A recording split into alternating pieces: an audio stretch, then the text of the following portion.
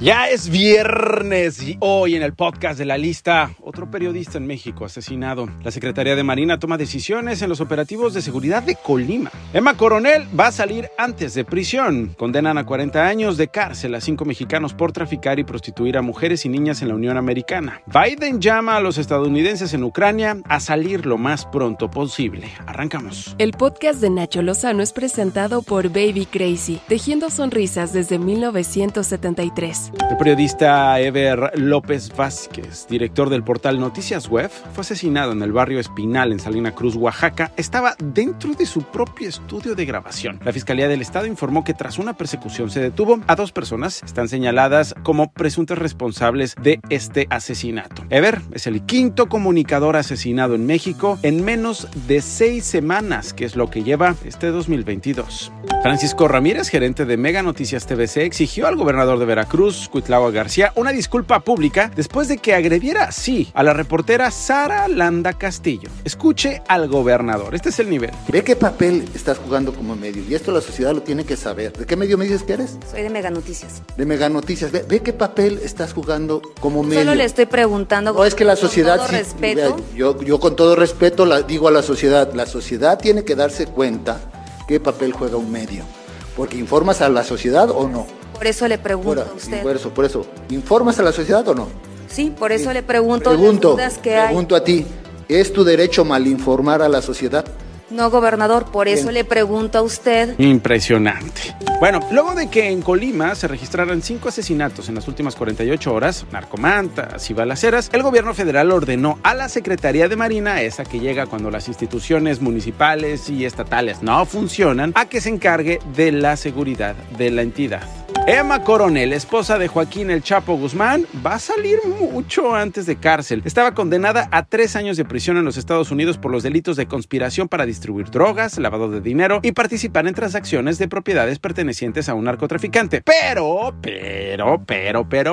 ella va a salir el próximo 13 de septiembre del 2023. ¡Qué privilegio!, ¿no? Vaya la suerte que tienen unos. La sentencia original marcaba que debía salir en febrero de 2024. Padres y madres de niños con cáncer reconocieron que aunque el desabasto de medicamentos oncológicos aún persiste en México, se han logrado avances importantes. Esto tras la reunión número 31 con autoridades de la Secretaría de Salud y del Instituto de Salud para el Bienestar, gracias a los acuerdos para atender casos específicos en la Ciudad de México, pero también, ojo, en el estado de Chiapas, en el de México, Guerrero, Oaxaca y Veracruz. Sandra Bucio, encargada de la Subgerencia de Análisis Económicos de la Comisión Federal de Electricidad, reconoció que prevé un proceso de transición energética a largo plazo y que faltan recursos para poder concretarlo. Esto tras las advertencias de que México no podrá cumplir con los compromisos internacionales con la propuesta de reforma eléctrica del presidente López Obrador. Esto no le gusta a John Kerry. El presidente de México anunció la creación de la empresa Olmeca Maya Mexica, a cargo de las Fuerzas Armadas para administrar importantes obras de su gobierno. Sí, más poder, más recursos, más influencia en la administración pública que recibe el ejército. Se tomó la decisión de crear una empresa que se llama Olmeca Maya Mexica, una empresa que va a manejar este aeropuerto civil, el nuevo aeropuerto de Tulum, el aeropuerto de Chetumal y el aeropuerto de Palenque. Y esa misma empresa va a manejar los 1.500 kilómetros de vía férrea del Tren Maya.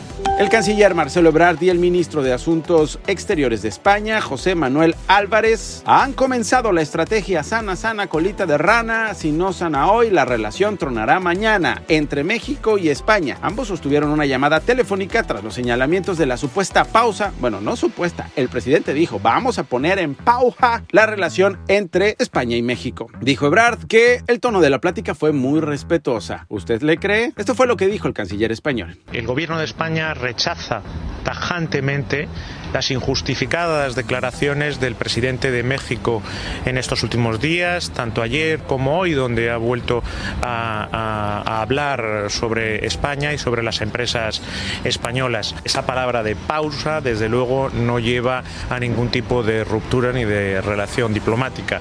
50 puntos base la tasa de interés de referencia para ubicarla en 6% como medida para contrarrestar los altos niveles de la inflación. Así se estrenó Victoria Rodríguez Ceja como gobernadora del Banco de México. Es la primera en la historia. 5 mexicanos que encabezaban una organización de trata de personas reciben condenas de hasta 40 años de prisión en un tribunal federal de Nueva York por traficar mujeres y niñas mexicanas y prostituirlas en los Estados Unidos de América.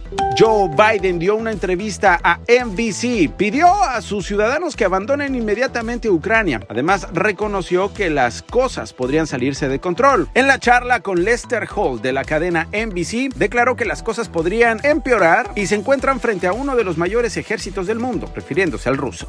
El cantante Snoop Dogg se prepara para el medio tiempo del Super Bowl que ocurrirá este domingo. Sin embargo, fue demandado por el delito de agresión sexual por parte de Jane Doe, una mujer que afirma haber trabajado como bailarina para el rapero hace 10 años y quien aseguró ser obligada a tener relaciones sexuales con él en el 2013. Antes de irnos, el pilón. Y este es un momento muy incómodo que se ha viralizado en redes sociales. Es una mujer que descubre que su esposo le era infiel con su secretaria y lo hizo mientras los dos se encontraban relajados disfrutando de la playa. ¡Ey, mujer! Tú sabes que él tiene mujer y tiene hijos. Tú sabes que él... ¿Y entonces por qué estás con él? Valórate, mujer, respétate. Y tú eres un infiel. Me dijiste... Me dijiste... ¿Qué no me grabe? Me dijiste... Voy a cambiar.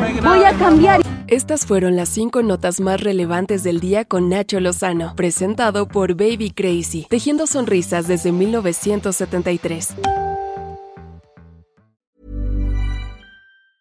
If you thought the only way to get a more defined jawline with natural-looking results was through surgery, think again. Juvederm Volux XC is a non-surgical injectable gel filler that improves moderate to severe loss of jawline definition and can help you achieve natural-looking results with little downtime. Even better, this improved definition lasts up to 1 year with optimal treatment. No maintenance required. Improve jawline definition for a smooth, sculpted look with Juvederm Volux XC. For important safety information and to find a licensed specialist, visit Juvederm.com. That's JUVEDERM.com. Not for people with severe allergic reactions, allergies to lidocaine, or the proteins used in Juvederm. Common side effects include injection site redness, swelling, pain, tenderness, firmness, lumps, bumps, bruising, discoloration, or itching. There's a risk of unintentional injection into a blood vessel, which can cause vision abnormalities, blindness, stroke, temporary scabs, or scarring. Talk to a licensed specialist to find out if it's right for you.